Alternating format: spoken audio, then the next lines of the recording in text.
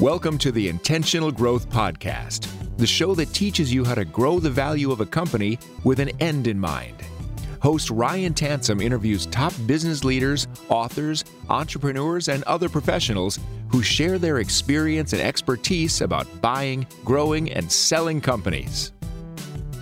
Hey, everybody, and welcome back. This is the Intentional Growth Podcast. I'm your host, Ryan Tansom, and it's episode 262. And today we're going to be talking about non-controlled growth capital. And I think that this is just an amazing topic because so many people I hear that want to continue to grow their company. They're not in the venture capital world where they're raising seed rounds or ABC rounds. And they're also not looking to sell all of their company and the controlling interest in their company to a traditional private equity firm. And then they go and people are going to traditional banks for conventional loans or SBA loans. And that's not the type of funding source that they need to grow their business.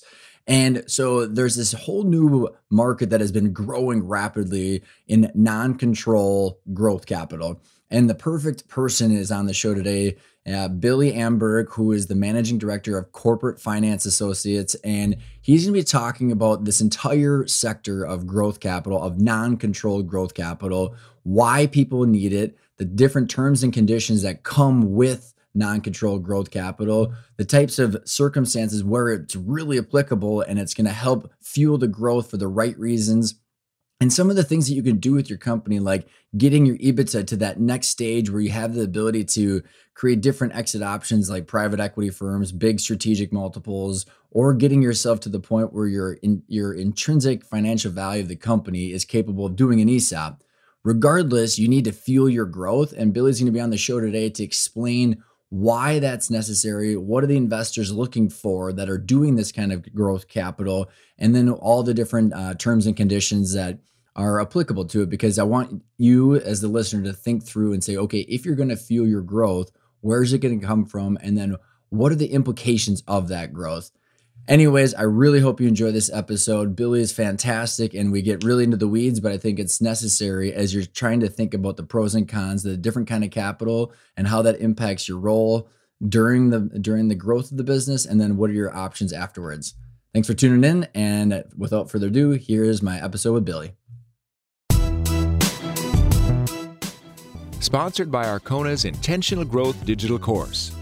Ryan Tansom and Pat Hobby show you how to shift your mindset away from solving for annual income to focusing on strategies that create long-term value, giving you the freedom and choices to take control of the future destiny of your business. Accelerate your knowledge with 36 videos and dozens of exercises that combine decades of experience buying, growing, and selling companies. Learn more by going to arcona.io or visiting the show notes. Billy, how are you? Doing great. How are you, Ryan?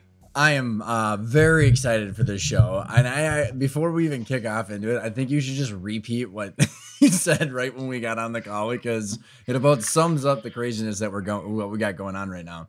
Yeah, I think you said something about the 6 months or essentially today was this week, and today specifically was the day that basically half of the businesses that we've been courting decided, okay, now we want to sell our business and we want you to do it by the end of the year. Very little due diligence, and we want all the cash up front. No earnouts, all the cash up front, and and no taxes either, Billy. And also figure out a way so that we don't have to pay taxes. So that is going to be the lightheartedness, but yet I think technical deep dive stuff that we're going to get into. But before we do, why don't you just give the listeners a backdrop of your background and your firm and what you do, because I think it's going to be some good groundwork that we can just unpack a bunch of different topics here. Yeah. So I started my career out at Morgan Stanley, working in investment banking. Then a mentor of mine that I still care pretty deeply about, he told me, the industry is really going towards the extremes on both ends. So there's going to be a lot of outsourcing of the analytical work, like the stuff that analysts and associates do. But there's going to be a lot more focus on really like kind of the rainmaker side of things. And if you really want to get good at this, you need to learn how to start building relationships, because that's harder to teach the older you get. So he said, selfishly, I'd prefer if you stay with the company. So go build a wealth management book. You'll probably end up making more money than you will / slugging away for 15 years trying to get to managing director. So I did that with a partner that I met in the wealth management business, built about a $300 million book. I left, deployed close to $100 million in private equity from some of the clients in energy and technology. Some of those are still percolating today. And I reactivated my investment banking licenses at a firm called Corporate Finance Associates, where I'm now a managing director. So it's kind of come full circle, and I've really kind of stepped back into the deal making side of things. Yeah. And I really focus on radical candor. I mean, it's not a unique term, but it is something that I'm passionate about. I like telling people the stuff that they don't want to hear. And I think there's going to be some of that we're going to be diving into, because it's going to be fun stuff, but also like what I found very interesting when I reached out to have you on the show was I read one of your articles on Growth Capital. I think was it Axial that it was on, and they run a good platform over there. Yeah, and Peter was on my show a couple years ago or something like that. And what I found interesting about our conversation, it was your wealth management, investment banking background, which is lends itself to like the whole, hey, your business is an asset. How do we grow the value of this asset, create more choices? And so therefore, with your wealth management and the investment banking, I mean, like that just completely synced up with how we were viewing it. So maybe before we get into some of the growth capital concepts, what's going on in the marketplace? What size deals you working with, and just kind of maybe your 2 cents of the current state of how things are.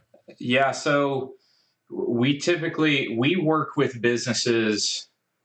I'll say what we work with that's less than. So we work in the less than $1 billion transaction size space, and big enough or in a situation where an institution will invest. We don't syndicate raises from family offices and individuals. We will do startups that have proven concepts. Maybe they've just hit revenue. They have patents. They like 50, 60 million invested already type startups.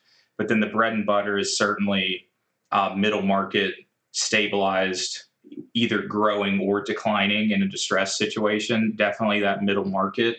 And as a firm, 80% plus of the transactions that the firm does are with companies and or owners that have either never sold a business before or have never taken on an institutional capital partner before. So think a lot of family-owned businesses, a lot of first-time entrepreneurs that have really grown something that they care about. That are not like getting beat in the head all day long with what is your value, what's your multiple. And I mean, it's people that have, they don't have to, because based on the ownership structure. And I think that's one of the interesting parts about your background and what I've learned and become hyper aware of over the last 8 years. And so what you mentioned, institutional investor, a couple of times. Why don't you just, what's your definition of that, and give the audience just a little bit of a backdrop of what that means? It's a business whose profession is investing. So it's beyond that individual. It's a firm that will take capital from individuals and other companies, and it's their job to invest it. So professional investors, that's their full-time job. Which could be so many different types of companies or insurance companies or endowments or pension funds or you name Correct. it. And I think one of the big things, and I talk about this a bunch, where like it's baked in that they need an internal rate of return, and they're investing in an asset class, which is privately held companies, which is why they're going to be investing that. So you and I, as far as the marketplace going on right now, I mean, I know we want to get into growth capital and kind of what's going on in that space, but what, as far as like the marketplace going on right now, like what are you seeing for deal activity, for fund flow? Is there industry size companies? I mean, what are you seeing that's, I'd say more top of mind of everybody? Well, the real standout, which I think is just going to continue, is going to be technology, because every business is a technology business now, or at least that's what the capital providers like to see. What I'm cautioning people on, especially, kind of outside, I'll talk about the tech and kind of the non-tech. Mm-hmm. In the non-tech space, what I have told a lot of our clients, because we get a lot of clients after they've already gotten letters of intent or offers, They say, oh, this offer is really good. Okay, well, yeah, like Joe business owner, but think about why it's good for them to offer you that much. And don't take that offer until you understand that. And don't sign the LOI, please, just yet. Yeah. Kind of the whole one offer is no offer, and a lot more fatigue from business owners. And some of that fatigue coming from businesses in certain sectors like healthcare, just getting absolutely pounded with unsolicited offers. Like if you have decent margins and you're in a company that has any decent kind of a profile, there's a good chance that you're going to be getting pounded. Yeah, it's the amount of unsolicited offers I'm seeing are just ridiculous all over the place. I mean, and I'm curious on your view of this, because I've talked a lot on this show, Billy, about the need for capital to find yield and how big of a problem that is right now. And that is like whether it's a first order impact effect or a second or third, who knows, depending on who you're talking to, of what the high level of spending is from the government and all the spending across the globe. These zero interest rates are pushing people to need to do this. So, are you seeing that as a reason of like the high fundraisers? I'm just kind of curious, like when you're seeing that. It definitely is. It doesn't make it any easier to actually get those yields though, because private credit, there's only so many kinds of private credit deals that you can do. There's only so many there are only so many opportunities out there. For VC and private equity, there's only so many opportunities out there. And kind of to one of the reasons why you brought me on, the non-control space is becoming an outlet for that, simply because, how long have we talked about the boomers exiting their businesses? Since they were born, pretty much. If it's been quite a long time that's been a topic of conversation, and these private equity guys get paid the big bucks for a reason. It's not like they've not been deploying. So a lot of those like older kind of transitioning out business owners, that market is getting to be a little bit picked clean. And so you have like, we've had 4 engagements this year, representing these business owners that are between 35 and 50 that they're not ready to hang it up yet, but they know that there's more potential out there. And they're not willing to do a change of control transaction. So that is a beautiful lead in, Billy. And I think when I reached out, like this whole non-controlled, like, a lot of people, when they're thinking about selling their business, and again, hopefully with people that are tuning into the show, they understand like there's a shitload of options and like any way you want to paint this picture, depending on what's important to you, you can most likely get it done if you got enough time and energy and resources. And you don't just have to sell everything. And if you even do like the typical private equity is majority, but then there's this non-controlled aspect where I think you just hit on a lot of check boxes where people go, wait a second, like, wait, there's other options. So why don't you give your definition of non-controlled and just the characteristics of it, and then we can talk about different applications for it. So non-controlled capital is really what it sounds like. You've got these private equity firms. You've got these private equity firms that believe in investing in companies that have strong management teams, that have great growth trajectory ahead of them. They just need to add fuel to the fire. So it's more additive than transformational. So let's talk about like the mechanics of this too, because like in a traditional private equity sale, you're going to sell 51% or more, and you're going to have to there's going to be different deal structure parts of it, earnouts, promissory notes, and traditionally a rolled equity into that company or the portfolio. And there's going to be a lot of just layers of just guidance of what they want, because depending on whether you're a platform company or you're a bolt-on, there's just a lot of cooks in the kitchen, which I think freaks out a lot of first, second generation entrepreneurs that have a very clear vision of what they want for the business in their marketplace. So just kind of maybe compare the characteristics of the traditional private equity sale versus what do you mean by fuel for their potential? So all investment firm, like the days of And don't get me wrong, I love KKR. I've done several deals with them. They didn't build the best reputation at the start of things. You talk about, barbarians at the gate, like the whole RJR, Nabisco Great deal. books, by the way. Great books. Every institutional investor wants to be that strategic partner. Now, everyone signals that, but with a majority interest firm that's going to buy 51%, there's always a leap of faith that you have to take that, okay, even if we talk to some of their other portfolio companies before we sign this deal, which it's becoming more popular to have to do that as a PE fund, even if we do that, what's to say that we're not the one that they don't? Mm-hmm. That they don't, do what they say they're going to do, and you're left with no recourse because 51% is 100% of the votes, essentially. Yeah, so 100%. There is that leap of faith there. They can say whatever they want, but on a whim, they can change the strategy. What's very popular among middle market private equity, meaning businesses in between 10 and 250 million valuation, is for the private equity firm to have a KKR or a Blackstone lined up to buy it at twice the price if they can hit certain metrics without the business owner maybe even knowing that.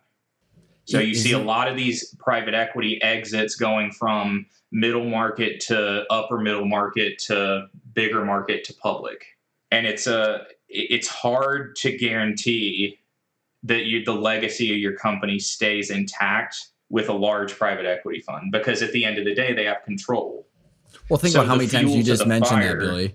Like, think about how many times you just mentioned that it could be sold within like a short period of time. I mean, like the ownership and the control. Yeah, it could be sold 3 or 4 times in 5 years. Mm-hmm. It's interesting. That happens. I'm actually seeing that. I've got multiple clients right now where they're actually like in the process with private equity, and they already have someone else teed up, and it's a complete multiple arbitrage for and the middle. It could be that. It could be like, we're going to buy you to sell off your business units. Mm-hmm. At the end of the day, it's up to them.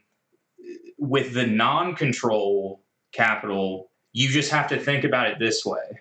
How much of a headache would it be for a non-control partner that doesn't have the votes to compel you to do anything to try any of that stuff? Mm-hmm. It would be make it not worth their time. So they have to be good strategic partners. Yeah, you're forced to. Just based on the economics of it and based on the number of votes that they'll carry in the board meetings. They have to be good strategic partners. Yeah, so their deals literally don't even make sense unless that's the case. That's the only way that it works. Yeah, because you can't force them to do anything. So let's talk about like what are the maybe come up with an example client or size company. Like what are the characteristics and attributes of growth capital? And then I want to compare. And then what we can do after that, Billy, is talk about like how does that apply? Like where and when would that make sense, and why would you be doing that? But like first, like let's maybe kind of give a basic example. Like what does it mean to take on growth capital, and how would that structure work? So I've got a few examples. So I'll kind of go through these just at a very high level. Had a $250 million steel manufacturer, like cold rolled steel, a lot of different business units, but it's all steel, a lot of different products. They had a very in-depth succession plan worked out between the father and the son. This is a 3rd generation business. The father got very sick all of a sudden, and the son really wasn't ready to take the reins. So rather than pass the business on to the son prematurely, they talked to a few non-control capital partners that could input like a part-time CEO, CFO that could help the son kind of grow into that role. Interesting. So it's not just like it's not just money. Transition tool. It's a very good transition tool to allow, because the conversation and the dynamics of first to second to third, passing it down between generations, the non-control capital can often fill that gap. If there's because the timing on whether the next generation's ready or not rarely lines up perfectly with the desire to exit. So, okay, this is super interesting to me because like when I think about what you just mentioned, that's more of like an operational, like roles and W-2 management issue than it is an actual capital structure issue. So like, I think about interim CEOs and all the kind of the transition dynamics of the actual leadership running that versus like growth capital. Like in my mind, when I say growth capital, it's more like, hey, you know what? For some reason, I can't go to the Bank of America is not going to give me a $1 or $10 million line, whatever it is, or a loan to buy the inventory at advantageous terms and all these covenants and all that kind of stuff. So like, does that make sense? I mean, yeah, absolutely. And that's the thing with non-control capital has a bunch of different uses. I'd say that's a use case that's not discussed enough. I would agree. But I do get it because it is a sensitive topic for a lot of businesses. I'm just glad that we have a platform where I can give an example like that so that maybe it can become a little bit more prevalent because it was a great success story for that business. Some of the other more common use cases are the non-control capital partner comes in and infuses equity to pay down debt to allow the company to continue to grow. They come in just straight equity infusion for new hires, for added expansion, whether that's adding additional real estate for different locations. And they can also come in and do what's called a minority recapitalization, which is great for these like 35 to 50-year-old or anyone who just really wants to keep going, but they've put so much blood, sweat, and tears into it, but they haven't really been able to up their lifestyle. Yeah, I'm laughing because I can relate to that, and a lot of people I can work with. Like my business partner and I, and I'll interrupt here for a second to put some color to it, is like, growth is expensive, right? And like so many times these businesses, regardless of how many zeros are on there, like lifestyle creep, where they need the distributions between that financing and growth. I mean, there's only so much capital to fuel the growth. And so they run into this pinch point of saying, okay, is it my lifestyle? If I put it back into the business, what's my actual scalability of this? I had a gentleman that was on the show. He sold to private equity at the end of last year after going through a bunch of stuff. And he is like, I just looked at my working capital needs for my growth rate. And I was like, no, thanks. And so, and like, it's like people don't understand that growth is expensive. So like, it's interesting to be able to hear like how this available tool can free up some cash without selling your soul. It can. And what the non-control firms will typically tell you is that for the owners, they'll pay out like for the minority shareholders. Like if you've got, 50 shareholders in a company, but 2 of them own 40% each, they'll pay out like the smaller shareholders. But what they'll typically say is a non-life-changing distribution. Some of them will do like we'll pay $20 million to the owner's pocket. But just keep in mind, and this is pretty much for any private equity firm or institutional investor in general, it's going to be more attractive for them always for most of their capital to go to working capital in the business rather than paying out shareholders. That's always more attractive. I was going to say, so I would like you to give me a list of the people that would be just willing to just wire money right into business owners' bank accounts and then just continue doing whatever they're doing in the business. If your business is in certain industries, it is possible. It's not probable. So like if you had a $20 million EBITDA AI and machine learning company, we could work something out. All right. I should have saw that coming. So let's talk about like, I want to go back to the succession, like management part, but like, I'm thinking about like, so I've been over the last couple of years, Billy, getting real into the financial technical aspect of just businesses and how you can view it as an asset. So that way you can start to make these choices, right? Because I mean, there's so many options. So like when I was explaining to a friend of mine who owns a business, and we we're talking about why valuations are different of like a tech company versus manufacturing, just as an asset, like a sector. And I'm like, well, if you think about how much money and capital you need to scale a manufacturer, equipment and inventory and just your working capital is insane versus a tech where it's all goes to sales and marketing because you build it once. So explain like with maybe just that very high level example, how growth capital fits into that, because in the manufacturer, which could have really good potential and it is a good business, but just the scalability of it might be different and how the cash flow might not be able to fund what the true potential is. So for a while, businesses have been divided into sexy, and that's what venture capital is for, and not so sexy, which is makes boxes, nuts and bolts, makes water filtration systems, tires, waste professional management services. Yeah. Like all these things that, it's like you go to Georgia. There's a bunch of billionaires in Georgia. How many of them do you think live in Atlanta? I know. I mean, not as many as in Dalton, which is where the carpet guys are. Mohawk, Shaw. Isn't that funny, man? Even going all the way down to the smallest kind of companies, there was this listing on a business brokerage website here in the Twin Cities, and it was a septic pumping company, and it's doing like a few million in revenue and like $1.5 million in EBITDA, and there's 2 employees and they just pump shit. And I'm like, that's better margins than a lot of tech companies. Yeah. And so you have, I say that to say this, the delineation between what's venture capital and what's private equity is a lot more blurry than it used to be. What industry people would call mid and late stage venture capital is really the same as the things that we're talking about. The non-control capital specifically, though, is really focused on the mid-market, very stabilized.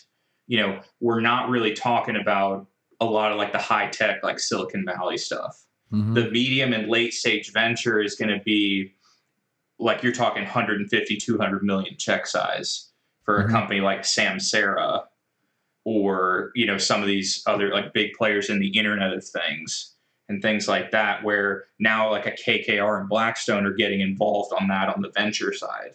Is that also, I see that as just a pure economics play too. Like they have to get bigger returns because of the marketplace too. I mean, there's just no place to find decent risk adjusted rate of return. And so like, the Sandhill Road, like venture capital guys and like the New York, Boston private equity guys are really, really good friends now. Yeah. I mean, they always were, but the crossover is a lot larger now. Wouldn't you say they're more like frenemies than they are like rooting for each other in different sports? No, I wouldn't say that enemies is any part of it. Oh, really? Because and again, I can't speak for the entire private equity industry, but it seems to me that it would be somewhat of a no-brainer for a KKR, Blackstone, Carlyle less so, but for like KKR, Blackstone to come in and invest alongside Andreessen Horowitz or Sequoia, because I mean, look at those guys' track records. Yep. And I mean, it's kind of the dog chasing its tail a little bit when you get into names like that, because it just facilitates the higher and higher and higher valuation, because as soon as you see the names, well, of course, it's got to be a winner. Mm-hmm. So many times they absolutely are, but it just continues to build on itself. Yeah. And there's no doubt that that's a calculated move when you're thinking about the names rather than just the value prop. Well, I think about just like this, just honestly, like when you think about, there's a stat that I can't ever forget, Billy, and it was from the U.S. Census Bureau, and I can't wait till the new one comes out because this is damn near 10 years old, but it was talked about just there's only 6 million privately held companies with employees. Like, I mean, that's not very many, and they employ, it's 120 million Americans, and there's only like 20,000 over 100 million. And you're going, okay, well, so then everybody else is private equity backed or they're public. And so like, when I think about how this relates to the topic we're talking about of growth capital, is that there's this whole like Pac-Man, right? You just have the big Pac-Man going down, and then it's like that whole experience. And growth capital is a way to level up, so that way you don't have to just be constrained on your own cash flow to grow. And you can't go to a traditional bank. And so these are people that are listening too, regardless of how many zeros, all these concepts apply. There was a gentleman on my show, I don't know, about a year ago, that does growth capital for like, a couple $100,000 in cash flow up to $1 million. So, I mean, the concepts apply, but it gives you this additional room. So like, explain some use cases for growth capital. Like, why would someone, like, what's going on in the business or the industry or their situation where they're going, okay, this is like an example of why I should look at this and how that will compare to some of its alternatives. So this will just be a very, very general example that applies to a lot of different kinds of businesses. So, let's say the business, 5-10 years old, maybe it's older than that, but there's a lot of potential in the business. You may be constrained by cash flow. Like, for example, with this infrastructure plan coming along, if you're a telecom infrastructure provider or like developer, like laying fiber to the home, internet cables, things like that, there's no question that you could use some more capital to go after these things. If you've got certain like market events, like for example, e-commerce or like warehouse heavy businesses or distributors of certain things, there's no question that what we saw in the pandemic is that the consumers will consume regardless of like what's going on with the markets, because it's become very clear. And, say it ain't so, but there's the gap between the haves and the have-nots in this country is so huge, but the haves are the ones that are going to be generating the revenue for your business, and they're going to be fine. Again, say it ain't so. I wish it were a different scenario, but a lot of businesses are going to be looking at the question of, do I need to sell this thing, or how do I grow it? Because if you've got excitement about the things that could be, but you're struggling to find the capital to go throw at it in a meaningful way, of course, we don't just make it rain on things without having projections to support it. Unless you have a AI 20 million EBITDA business, right? Yeah. I mean, then you can take the money, and those are nuts. But yeah, looking at, are you constrained by your interest payments on a business that's otherwise very attractive and very profitable? Like, if you look at your net income, is your EBITDA like 50% increase to your net income? When you add back that interest, if you're on, $5 million in net income, if you've got $2.5 million in interest payments a year, could be a great option. Well, and how about like any examples on like working capital? Because I think, a lot of the listeners have been hearing me talk a lot about that, because I mean, that's one of your biggest constraints to growth. I mean, the ability to say, okay, here's what let me back up a second too, Billy. Is like, I see so many times that like, and this was mine and my dad's issue too. You go, okay, well, this is our vision for the business, but we were never finance people, right? So like we just had this vision and we thought we could just sell our way to that vision. It's just like so wrong. But you have to like look at your financials, and my partner and I at Arcona were talking about projecting out your 3-statement model to be able to see your distributions, your taxes, and your ability to generate cash, and like literally where are you going to run out of money? Because you can like really grow yourself into bankruptcy if you don't understand how that working capital works. So like, how does the growth capital help teach some of that discipline too, to be able to say, okay, like I've got this vision, but I don't know how actually I can realize that, whether I have the money or not. So the first thing that usually happens is very, very few of these non-control transactions happen without the owner being represented by an investment bank, because very few of them will even understand it. So the actual investment firms, they really do have an uphill battle on trying to preempt any sort of bid process. So that first thing is, they're going to have us or a firm like us as an advisor to really help them with that. The second thing, which is very important for the non-control capital providers, is that they mandate like a real board with reporting requirements. Mm-hmm. And they're going to be very helpful to you in making that happen. And you'll realize, quickly that there are a lot of things that you don't know as a business owner, but that it's not as hard as it might first appear. Well said.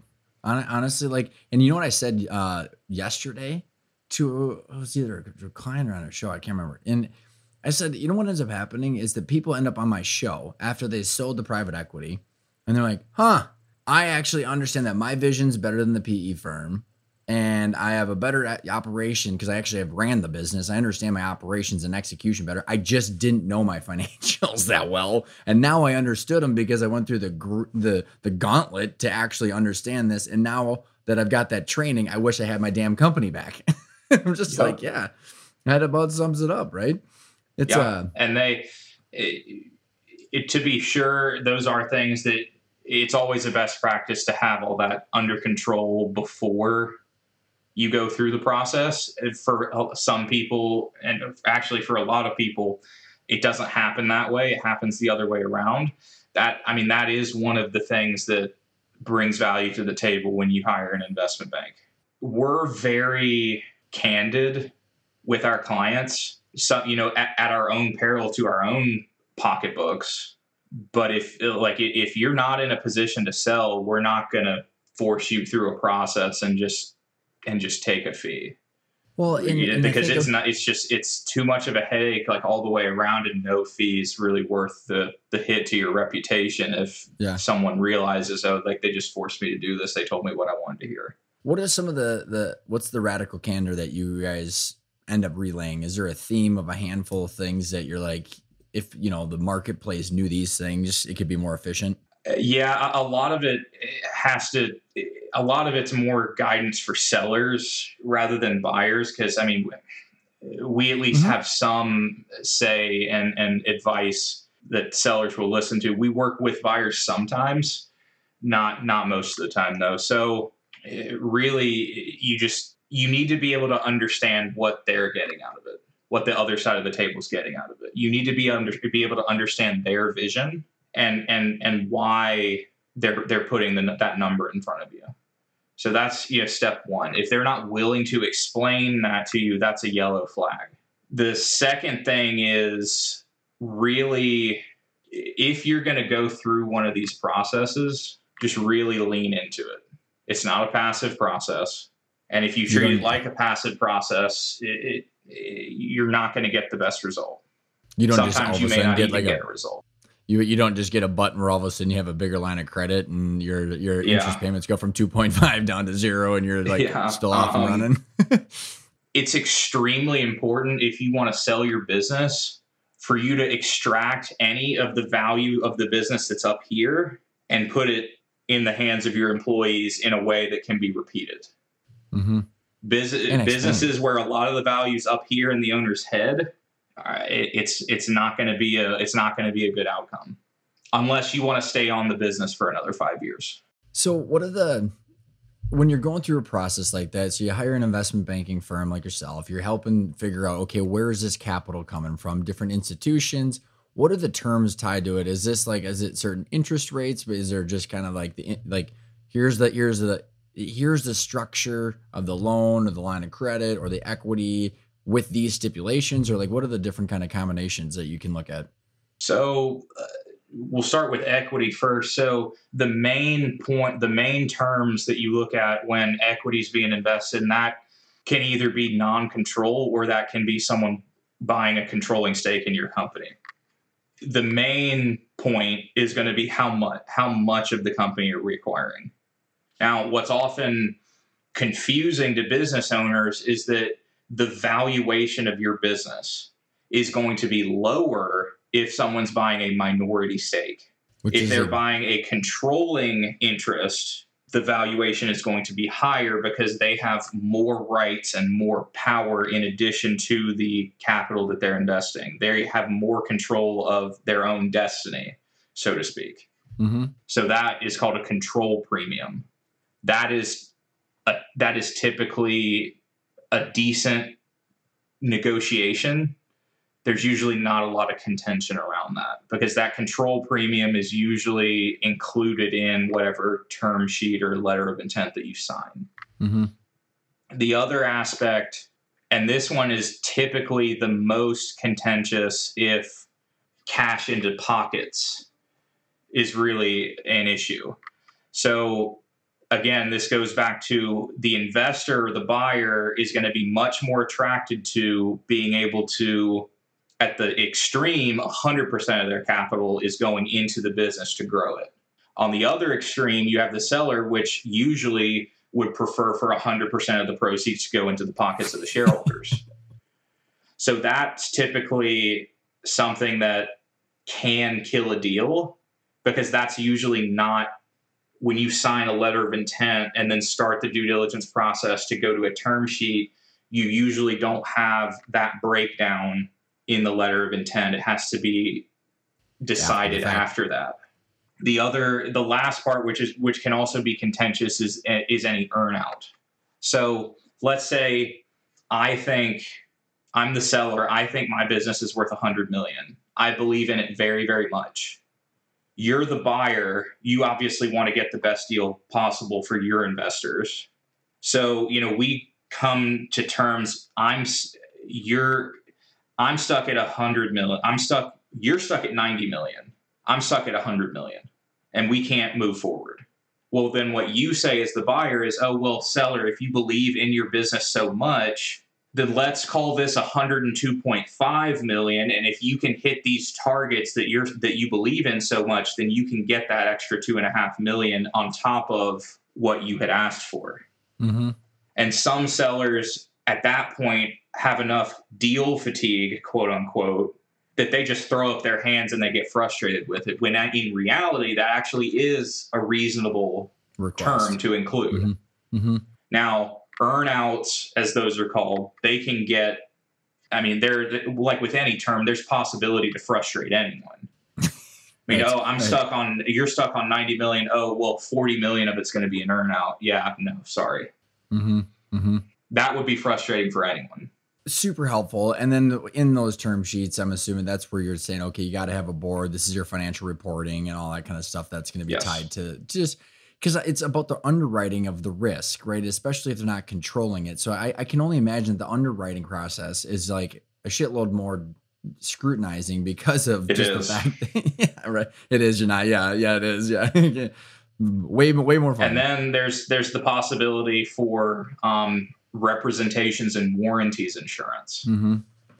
which is not, in my opinion, not utilized enough in the middle market space.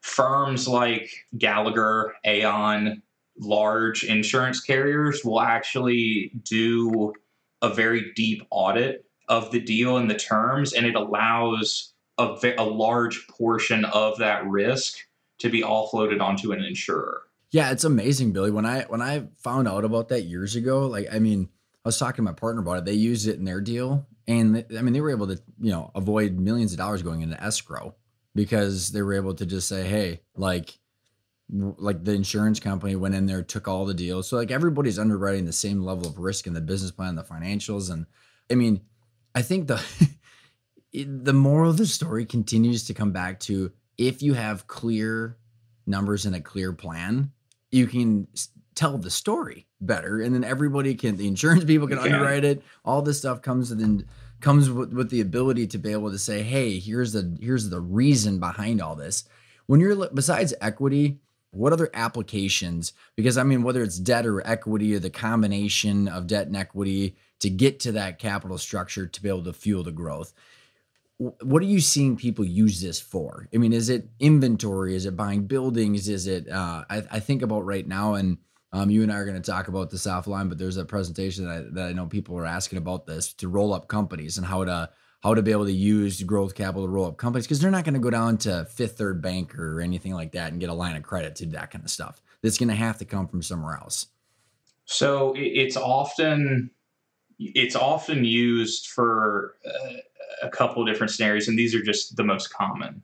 It actually is pretty common to use this to roll up businesses. The non-control capital partners that I've worked with and the market in general, they really prefer if they have a company that they can invest in time and time again over the next 3 to 5 years through a strategy like that, it makes their job a lot easier. So that strategy is very, very attractive for non-control capital. Essentially, the way that that works is that they just invest dollars that would equal their pro rata share of the existing business in the combined business. So they would front that. That's usually what happens. So the other very common scenarios are recapitalizing the business. So that's, paying down debt. The non-control capital company investment companies can also show their balance sheets to lenders to get better terms for their portfolio companies. That's relatively common. You also have just infusions for working capital. So you need to make some more hires. Mm-hmm. You've taken the step of getting into a lease. Maybe you've got 20,000 square feet. You're only occupying 10,000 with your current staff, and it's time to make that move and implement that and hire another 50 bodies. This is going to be a super selfish question here, because really the moral of kind of everything that I've been saying, like both the crossover of venture mm-hmm. capital and private equity, flexibility is really the name of the game in the private capital markets at this point. The investors are a lot more flexible now than they used to be because they really have to be. Explain why. Well, there's over $1 trillion in dry powder, which just means it's not invested in the target, which would be these operating businesses or loans, whatever, that's sitting on the sideline. So if you mentioned that, that statistic, it seems like, so few private businesses are available when you think about mm-hmm. it. You have to start looking at, well, so how do we deploy this money if there's so many of us going after this one, like kind of in a box, like leveraged buyout, like let's buy a controlling stake. Yeah, man. And that's where I think about so then I always go, so why is that? Well, it's because these pension funds and insurance companies and all these places that have all these liabilities can't afford to pay their liabilities because they can't go buy a bunch of treasuries and pay them. Yes, I mean, it's correct. Just absurd. And so I want to go back and I was saying, I got this I don't know if it's a selfish question, but just this is totally from my own curiosity so since building out our fractional CFO services, and my partner ran, he had a fractional CFO business for decades and ran the shared services of a private equity firm. And literally he's been doing this for decades of just the 3-statement model, looking at the trailing 12 months, tying them together, forecasting to the future so he can see cash, distributions, taxes, and actually the value of the business and tie it to an internal rate of return, regardless of whether it's PE owned or not. So that's what we've been doing, Billy. And 0 people forecast out their 3 statements. And I think about it's so clear when you can go, well, this is where I need the money and how I need the money and what I need my working capital to be. And this is why I can't even imagine, what is I just am so shocked, Billy, I guess is my point. I can't believe it. And I'm going, because I always thought my dad and I were an anomaly. And then I'm like, well, there's a lot of people that look at the income statement, look at their bank account, and they go, we good or we're not good. And how, when people are coming to you, where on that spectrum are people's clarity on that stuff? I mean, it's really all over the place. Certainly on the smaller side, you think 25 million in revenue or less. We rarely will have forecasts. Certainly not audited financials either.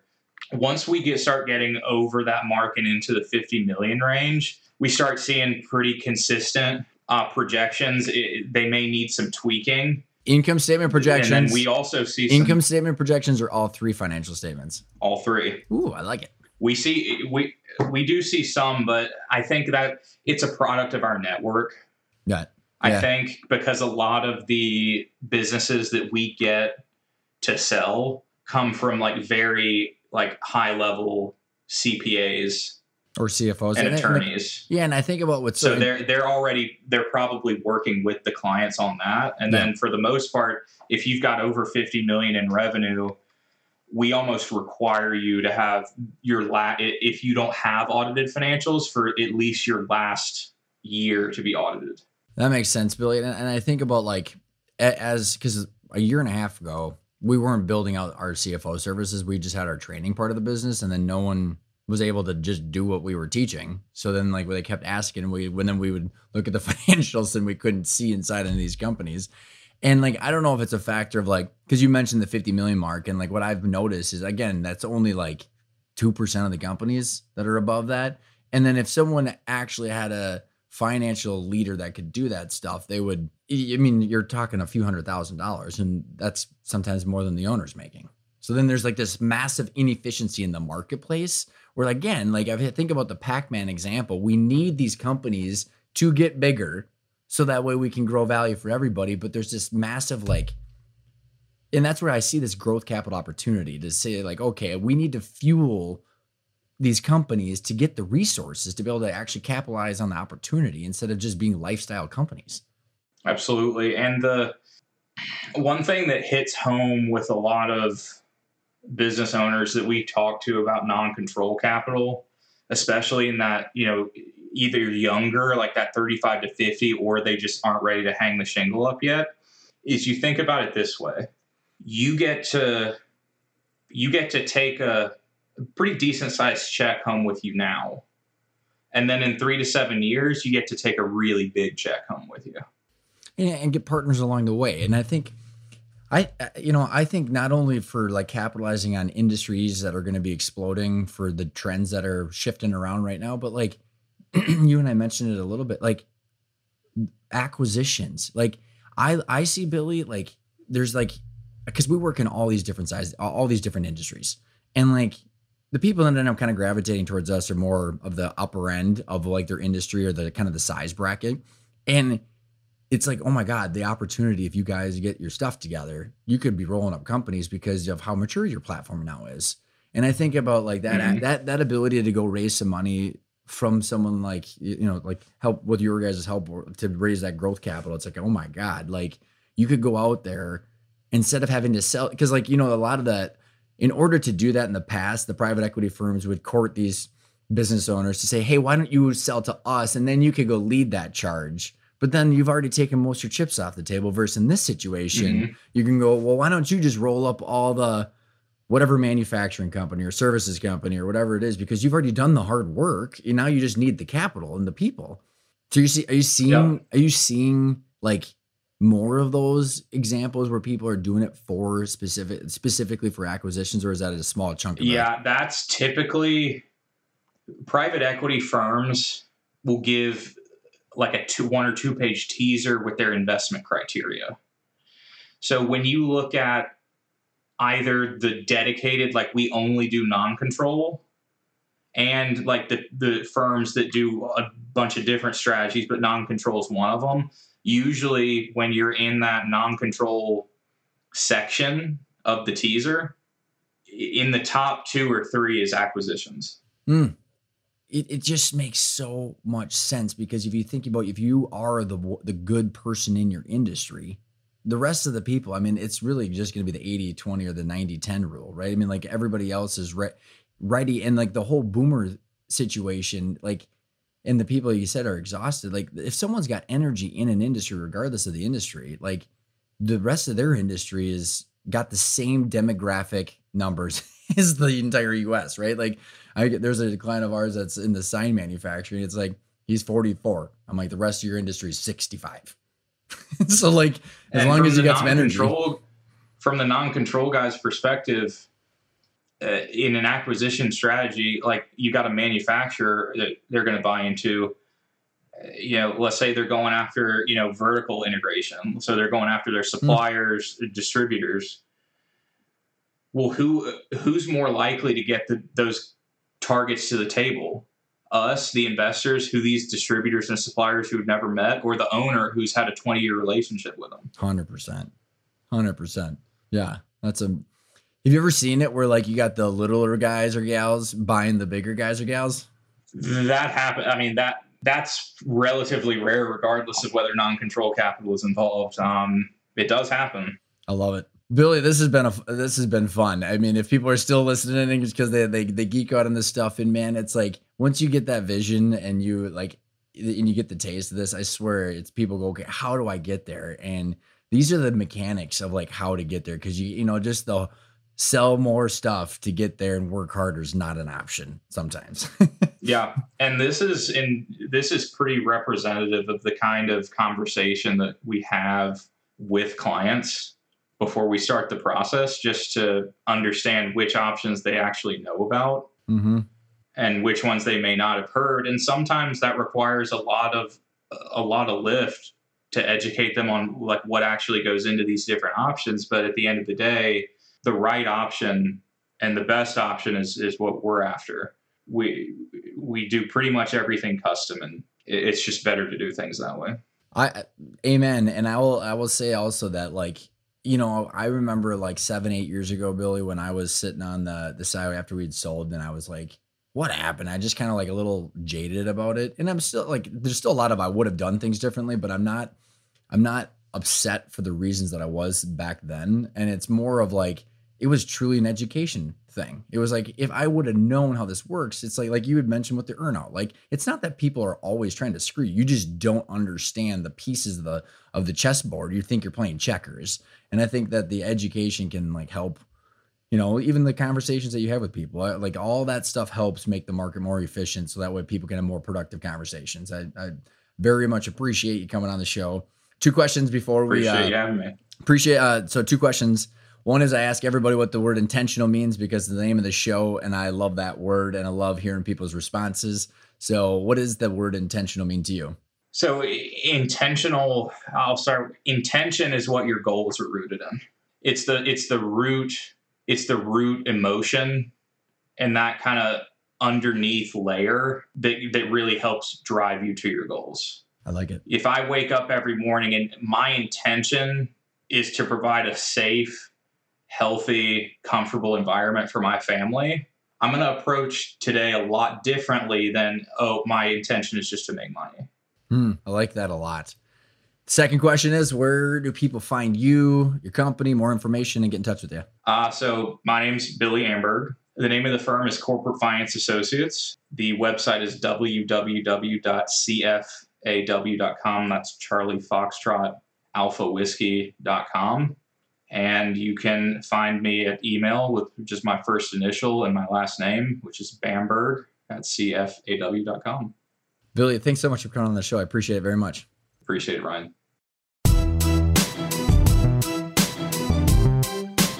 Thanks for tuning in that episode with Billy. I love it because the topic is so important. When you think about getting to your goals for your company and realizing that vision that you have for your business, funding that growth is going to be crucial, and funding it with the right type of structure. So that way you're able to use the cash flow to grow, and you're investing in things that are growing the value of your company.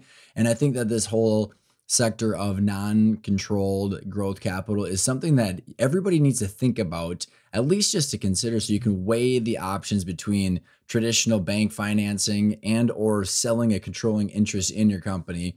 And it gives you another thing to compare the different options for, and then understanding how that compares to your timeline and your objectives.